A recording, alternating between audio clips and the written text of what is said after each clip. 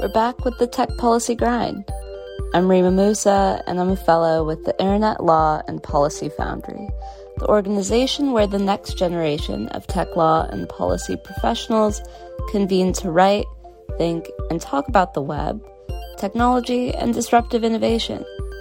This is the Tech Policy Grind, the Foundry's podcast where we chat about what's going on in the world of tech policy.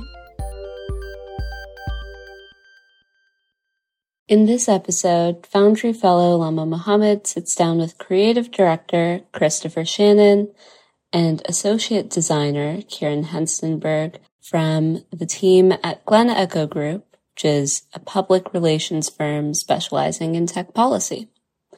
Together, they discuss instituting guardrails to protect creative industries when using generative artificial intelligence, while discussing issues concerning AI ethics, labor protections, and best practices. Hi, Kieran and Christopher. Thank you so much for joining this week's episode of the Tech Policy Grind podcast. I am very excited to have two of my coworkers on the show today to discuss the ethics and best practices of using generative artificial intelligence in the art world. Woohoo, excited to be here. Yeah, definitely. So without further ado, let's dive in. So this is probably the first time we've had artists on our show, and I want to start pretty broadly. What does generative artificial intelligence or generative AI mean to you, your role at work, and how do you honestly feel about it? So for context, I graduated art school pretty recently, back in 2021. A ton of my friends from college are illustrators. Just to sort of give the basis of where my opinions are, which is that they're pretty negative, but also there's a little bit of nuance there. Like, I obviously think that generative AI is pretty fascinating, but I also think that wielded in the hands of our capitalist society, it is inherently very dangerous for artists, especially people like illustrators. That being said, generative AI, I also just think of it as sort of like a collage machine. I don't really think it is as sophisticated as people say it is. But again, to our capitalist society who is trying to get the most bang for the least buck, sophistication doesn't really matter as long as it gets the job done. Yeah, I would say I tend to agree, but I also feel a little more stoic about it, and that I do feel like the cat is out of the bag, fortunately or unfortunately, and that it's become now sort of a tool, and not just visual generative AI, but even type generative AI. It's already here. And I remember there was this sort of shift when I graduated and first went to college from high school. I really loved photography, and I used to have a dark room. I was the photo editor of my high school paper, so I even had my own dark room, and I'd spend hours and hours there. And I really loved photography, and when digital photography came out, I remember kind of thinking, that's not real photography. And so I'm, in my mind, kind of creating a comparison there where I'm hoping that this is a tool and that we can all create sort of on government side regulations, but kind of best practices and guardrails, which is this episode's all about how we can use it responsibly in a way that respects other people. And, I'm hoping, my optimistic side is that this is going to be a really powerful way to democratize art and education, information and generation, while still being respectful to each other. Although that might be a little too optimistic. No, I do vibe. I'm also an optimist, and I do see a future where we have better tech and it can be aligned with public interest, because there are people in the space who are actually working to do that. But I think you both touched on ChatGPT and DALL-E. I think in more recent news, we hear more about ChatGPT, And I was curious to hear if you use one or the other more in your daily work. And I would also love it if you could share how you use generative AI to create the State of the Net's conference Fantastic Designs this year. Did you find any ethical issues with the technology? Was this your first time creating a design for a client using the tech? Please feel free to share. Yeah, so I, at least for my role, I tend to use ChatGPT more. But as the basis of a lot of things, right? Like, what are the best practices for recording webinars? And asking ChatGPT to write that out. I did ask it to help me with a brand story once, and it said, "Once upon a time, there was a brand." So not so successful there. It was hilarious. I just couldn't stop laughing. And then I think Dolly, I've used when there's some really specific need, and particularly for State of the Net, there was this sort of meta understanding that this is generated by AI. You can create beautiful things, but I don't think from a designer's perspective that it's ever should be or is completely finished. There's actually really interesting new functionality for Photoshop beta for Adobe that uses their Firefly AI that does generative fill. And so I've used it for that, right? And took a photo of a man looking at camera for a video still, sort of like this is what the video is going to look like. Selected out his shirt and asked to put him into like a doctor's lab coat, and it did it pretty flawlessly. It took a few tries. But I think those sorts of tools that are really selective in how they leverage generative AI visually are a little bit more useful than Dolly, which is sort of just creating a final product there. When it comes to the ethical issues, this was actually sort of the basis of one of the big discussions that started the ongoing dialogue that we have. And I don't think that there's hard and fast rules, but it is this sort of ongoing dialogue that the whole team had, kind of started by you, Kieran. So I would love to hear what, your thoughts. I was definitely less positive about using Dolly at all for to present even as part of a final project. I definitely had some pretty mixed feelings about basically presenting unedited images from Dolly as an essential, like the key part of the designs for State of the Net. I mean, generative AI, like even Adobe Firefly, there are issues with the consent of the artist's work being used. Yeah, exactly. I think Dolly and Stable Diffusion and things like that are absolutely the worst in terms of they scraped the web before anyone really knew what was happening. Firefly is a little bit different, but they still don't really give the option of people with stuff on Adobe stock opting out.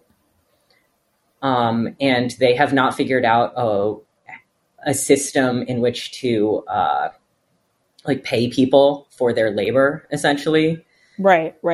So I guess until we figure all of that stuff out, I'm using it in essentially any capacity for my work on hold. I think if I was going to use it for anything at all, it would be for the brainstorming phase. But because it is, I mean, like Christopher hinted at with Once Upon a Time, there was a brand. It's basically just piecing together things that already exist. And I find that I can find much more refined versions of what I'm after from Pinterest. I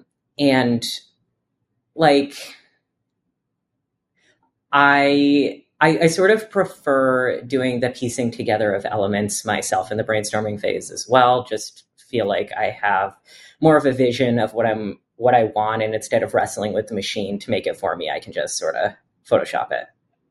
I really do appreciate you sharing those thoughts, especially on data scraping, because even from generative AI aside, data scraping is what's used to build facial recognition technology, and a lot of that is sometimes used in pretty terrible ways. And all of our facial data is being used without our consent. And what does that even look like? So I can't even imagine what it's like for an artist. So thanks for sharing that. I kind of want to talk more about these ethical issues. What do each of you individually fear, if you have any, with the rise of generative AI used to create art that's either graphic or textual? I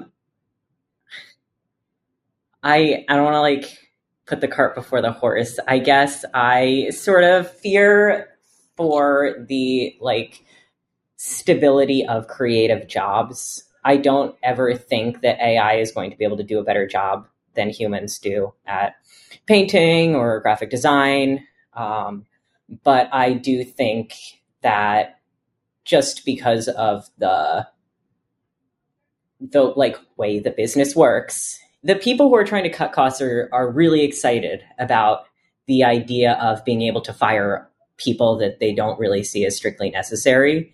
And I think the less and less necessary artists seem with the creation of these kinds of AI, the more precarious the position of artists like within our modern economy is going to be. So sort of just from like a people first approach, right? I think this is a little bit concerning for me. I agree with those.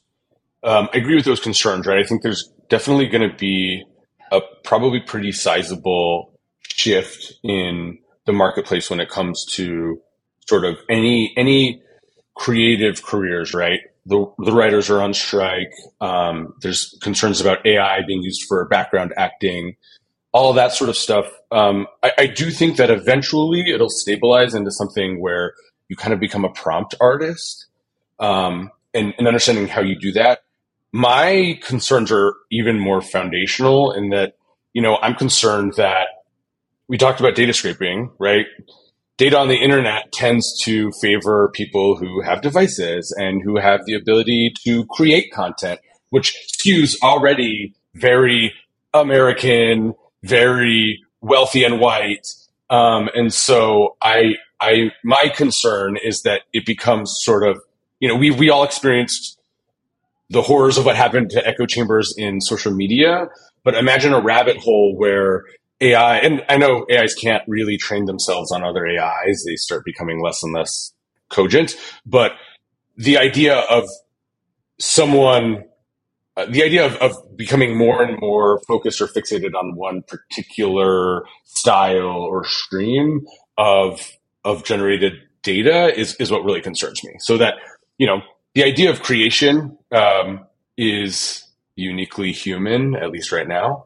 And you need that creation in order to have this diverse data set that the LLMs need. So my hope is that in the most optimistic world is that we all move to using it as a tool, but it never becomes a replacement for sort of that innate human creativity that we all have.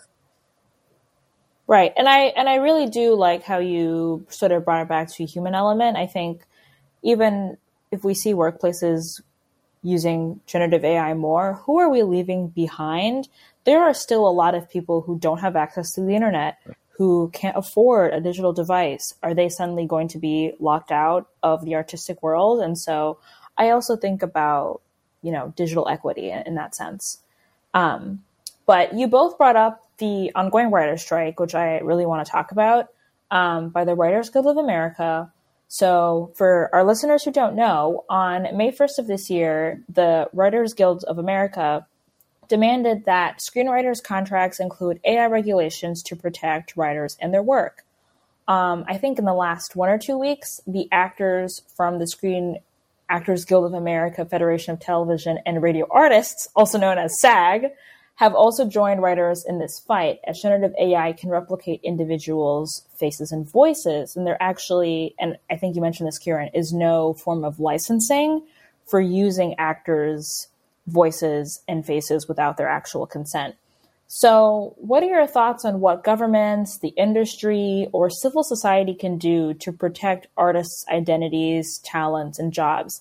Is there a fine line for how directors, producers, and other individuals in power to use this technology? I mean, yeah. So first of all, totally in support of both strikes. I hope they get everything that they want.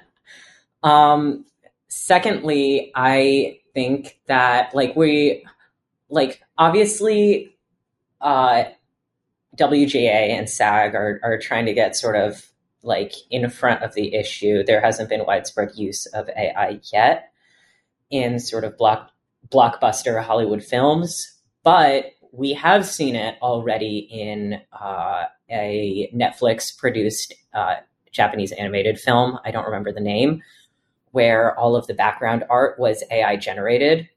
If you're like not super aware, the anime industry or the Japanese animation industry itself is pretty abusive to its artists. And this is, I feel like, just sort of a continuation of this, the idea that they don't want to pay their artists. They already don't want to pay their artists, but to just sort of like remove them entirely. There is this is what could potentially happen. Like I think it's like it really important to like balance the idea of like the hype around the technology and this like sort of like the idea that like these like large language models, they're like stochastic parrots, or like they're just collage machines. Like we need to balance out with the fact that like the people who are going to make like billions and billions of dollars off of this kind of don't care that that's what they are, because they're still going to use them to replace people. And like the backgrounds looked not very good, but that didn't matter because the movie had backgrounds and they didn't have to pay people to make them. And the standard will shift too, right? I think that's a concern of mine, Right. Kieran, right? Do you remember when like face filters were all the thing? And now, even if you're not using a face filter, the aesthetic on most social media is all the same, because your brain gets used to, oh, that's what people's faces look like. Whereas, you know, there used to be models in the 70s with different shaped noses and beauty marks and all these things that made them unique. And now it's kind of becoming homogenized. And I also have a concern that the style, both visually for visually generative AI and, you know, like backgrounds on anime, I don't want it all to look the same, but if it starts doing it, I'm going to probably get used to it. And then I'll watch Akira and think it looks bad, even though it's beautiful and there's little mistakes. And it's one of my favorite animes. But I think that's a great point.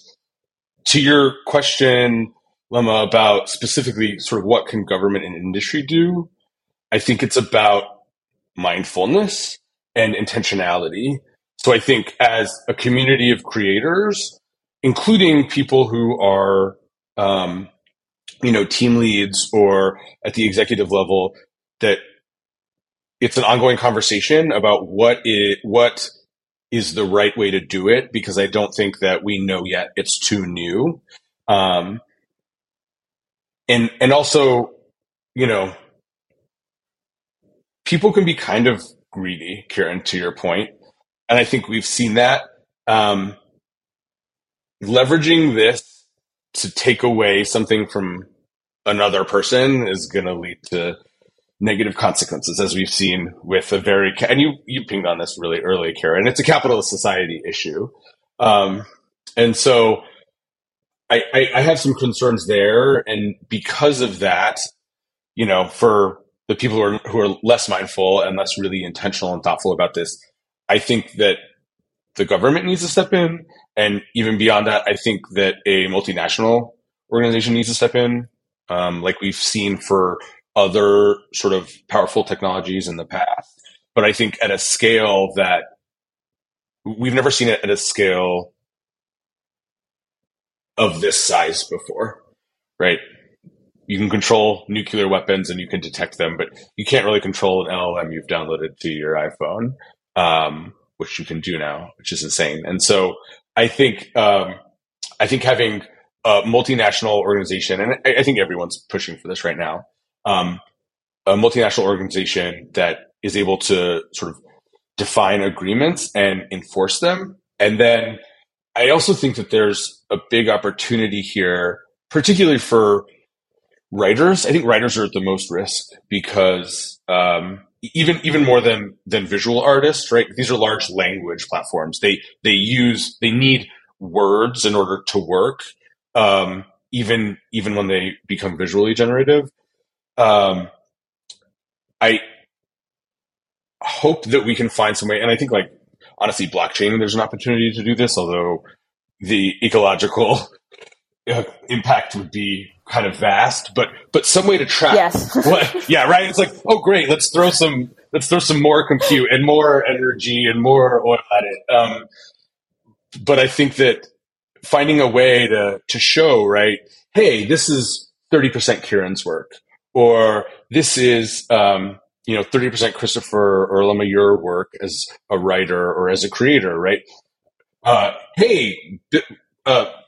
Do a podcast in the style of Lemma. Like, I would want you to be able to control that and at least see that, which is one of the big things that Kieran and I and the whole team were having discussions about, right? Like, how can this be attributed? Is it being compensated? Can you provide consent? And I think those are the sort of three main areas where government and industry need to come together and need to do it rather quickly, because we're already, the horse is already out of the stable. And so this needs to happen, in the next year in order for it to really have any meaningful impact. Yeah, I totally agree. Thank you so much for sharing. I want to go back to Once Upon a Time There Was a Brand, because on a similar line, I was reading how Charlie Brooker, the creator of the show Black Mirror, got ChatGPT to write him an episode for season 6 and ultimately hated it, similar to you, Christopher. So do you think, considering all the ethical issues, that this new technology could ever help the art industry? And if so, in what way? So I'll take this one because it was sort of an experience. I have to say, which might seem counterintuitive, yes. Because while the first prompt that I gave it sounded crazy and made zero sense, I kept refining it, and there were elements, right? There were turns of phrase that I think were probably borrowed from the larger lexicon. Kieran mentioned, right, the idea of potentially using it as a block that is part of a house that is made of hundreds of blocks. I think that's when it becomes really helpful to the art industry, right? I might say, I would really like to see a blue daisy in a dog's collar on the moon. I might cut out the collar and then place it on a photograph that I found in stock, and then change it with some sort of filter or edit it visually. I think using the technology as little building blocks is a way for me that I think it can help the art industry. And then on the flip side, I think for people who are just discovering art, it can really help their creativity flourish, right? If my nephew, who's 2 now, once he's able to talk or type, and he says, I want to see what an owl on the moon would look like, I don't want to stop him from being able to see what an owl on the moon would look like. And really teaching people that we're all incredibly creative and we all have the ability to create anything. I think that is another really powerful use of this. On the flip side, whereas us as professional creators need to be really mindful of how we use that, because those are two very different use cases. I love that you touched on the democratization of art and design, because it's something that I'm pretty passionate about. Obviously, I went to school for art, which is like a privilege not a lot of people have. You know, and as a result, like I'm really aware of my privilege in being able to do that. And I think that the conversations around the democratization of design are really interesting, because I think that there's a fine line between saying like everyone can make art. Everyone can make art, and like everyone can make art right now by writing a sentence. Because the truth is, like, everyone, like, humans just inherently have the capacity to create. Everyone can be an artist. The same way that, like, I always say, like, during critiques with people who aren't, like, necessarily designers, like, you live in the world, therefore you have, like, an aesthetic sensibility. Like, everyone has the capacity to create, and it's just a matter of, like, nurturing that. Like, I can't draw, but I could draw if I worked hard enough at it. Like, the democratization of design isn't necessarily like I want to see like I want to see like surreal dog like riding bicycle, right? Like right. It's like maybe democratization of design is like making sure that like schools have the funding for their art programs so that like a third grader can like has the like paints to do that and the time within the day to do that. I think that like democratization of design is incredibly important, but again, it needs to be people first, not technology first. So Kieran, how would you respond to the idea that this is an artistic tool? Oh, I absolutely, yeah. So the thing is, I'm not anti like machine learning art. I really like a lot of the aesthetics that it can create. I know that Christopher, you and I have talked about Google's like Deep Dream generative AI from, a decade ago. A million years ago, yeah. Which like scraped like Google images and created these weird psychedelic like creations. And it was all just eyeballs and dogs. Nice. And it was just like a really, really interesting reflection of like what exists on the internet. What do we as humans take pictures of and document? And this idea of there being, I love when like AI art really shows it's like transparently artificial. I think that there is like inherently something creatively valuable in that. What I don't personally like is when people are using AI to obscure the fact that they are using AI. I see. When they are saying in the style of this artist. Like, I think AI is valuable. Like, I think AI art is valuable, but I think that people need to be honest about what it is in order to use it as a tool. Completely agree. 100%. Yeah. And to bridge some of the positives that you both raised about the technology and your personal experience with it, is there a balance between how artists can use it without taking a design from someone else and generating art? What are the best practices artists should follow when using this technology? Yeah, well, I don't actually think that there is a way to engage with generative AI without using someone's work who hasn't consented to having their work used in the training model. Like, currently, there is no existing like generative AI that uses an image set where everyone has opted in and is being compensated fairly. Once there is, and I think Firefly could be that thing once it figures itself out, because it still has some major flaws with its control and compensation.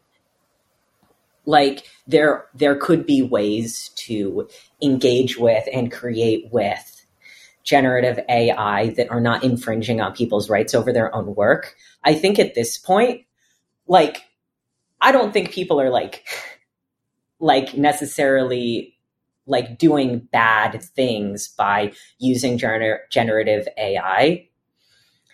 But I do. Well, okay. Yes. Not, okay. Hold on. Everyone in the world, there are lots of people doing bad things using AI, but I don't necessarily think that you creating something with generative AI means that you are like a bad person who is stealing from other creators. That's what I was trying to say. I think that it's so partially the issue of this like hype cycle that people are sort of jumping into this feet first and not really considering the ethical implications of it. Like we can talk like all day about all of this like deep philosophizing that we've been doing about AI for like months and months, but like just like regular old internet user who's going on like Clip Drop and using like Dolly or whatever, like isn't necessarily like thinking that. And I forgot what the question was, but basically like, right, there is no like ethical way to use these necessarily, but I don't think that that people are necessarily like purposefully, obviously people aren't purposefully being unethical, but yeah. And I think where we ended up netting out was really that concept of intentionality and mindfulness. Mm-hmm. And what that looks like for the team right now is that we don't use generative AI as an end product, right? I wouldn't take that brand story and provide it to a client. We wouldn't type in something we needed for a social card and provide it to a client. What we found is you can use it as a component, right?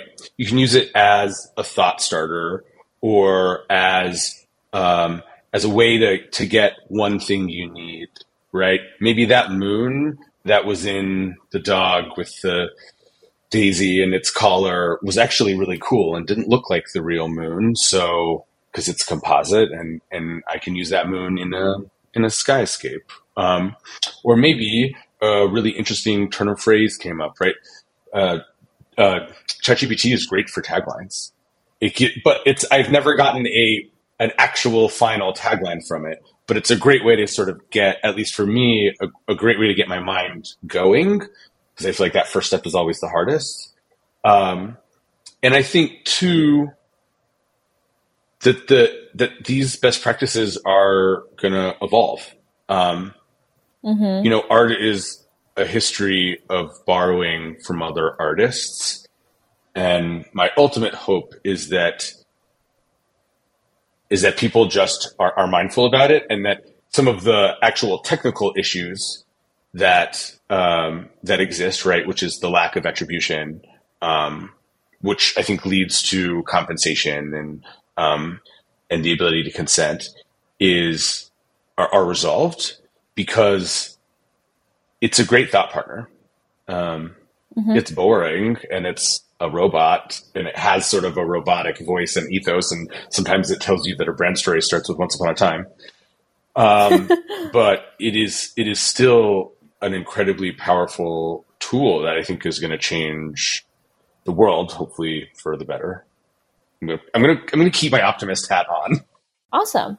Well, to conclude, the Internet Law and Policy Foundry is a career development fellowship for early to mid career professionals. Christopher and Kieran, how can our listeners help establish ethical AI practices in art? Do you have any advice for those interested in pursuing an art career but are worried about the negative impacts of generative AI? Yeah. So for the people who are interested in the policy aspect of this, I would very strongly urge that you talk to the artists themselves. A lot of us are doing some pretty heavy philosophizing on this stuff in our own artistic circles, but we'd love to hear from people outside of the like doom and gloom circle for sure. And for people who want to get into art, like, I trust that no one is going to, like, no computer is going to make art better than you do. Yes. I do support that. Yes. My sort of thoughts on on like how to establish ethical AI practices is just to be kind.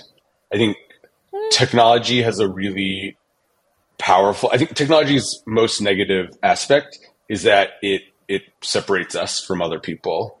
I think it happened with social media, where we have less friends now. I think it happens with AI, in that we feel even more separated from that experience of human development, right? If you want to be ethical in how you use AI, you have to think of it as a tool that has been trained by thousands of other people, and you have to think about those people. Absolutely. You know, my King Harry Styles said it best: treat people with kindness. Yep. And on that note, we conclude this episode of the Tech Policy Grind podcast. Thank you so much to Kieran and Christopher from the Glen Echo Group for joining us. Be sure to check out all the incredible work we do at the Glen Echo Group by visiting our website and following us on social media. As always, all links are included in the show notes.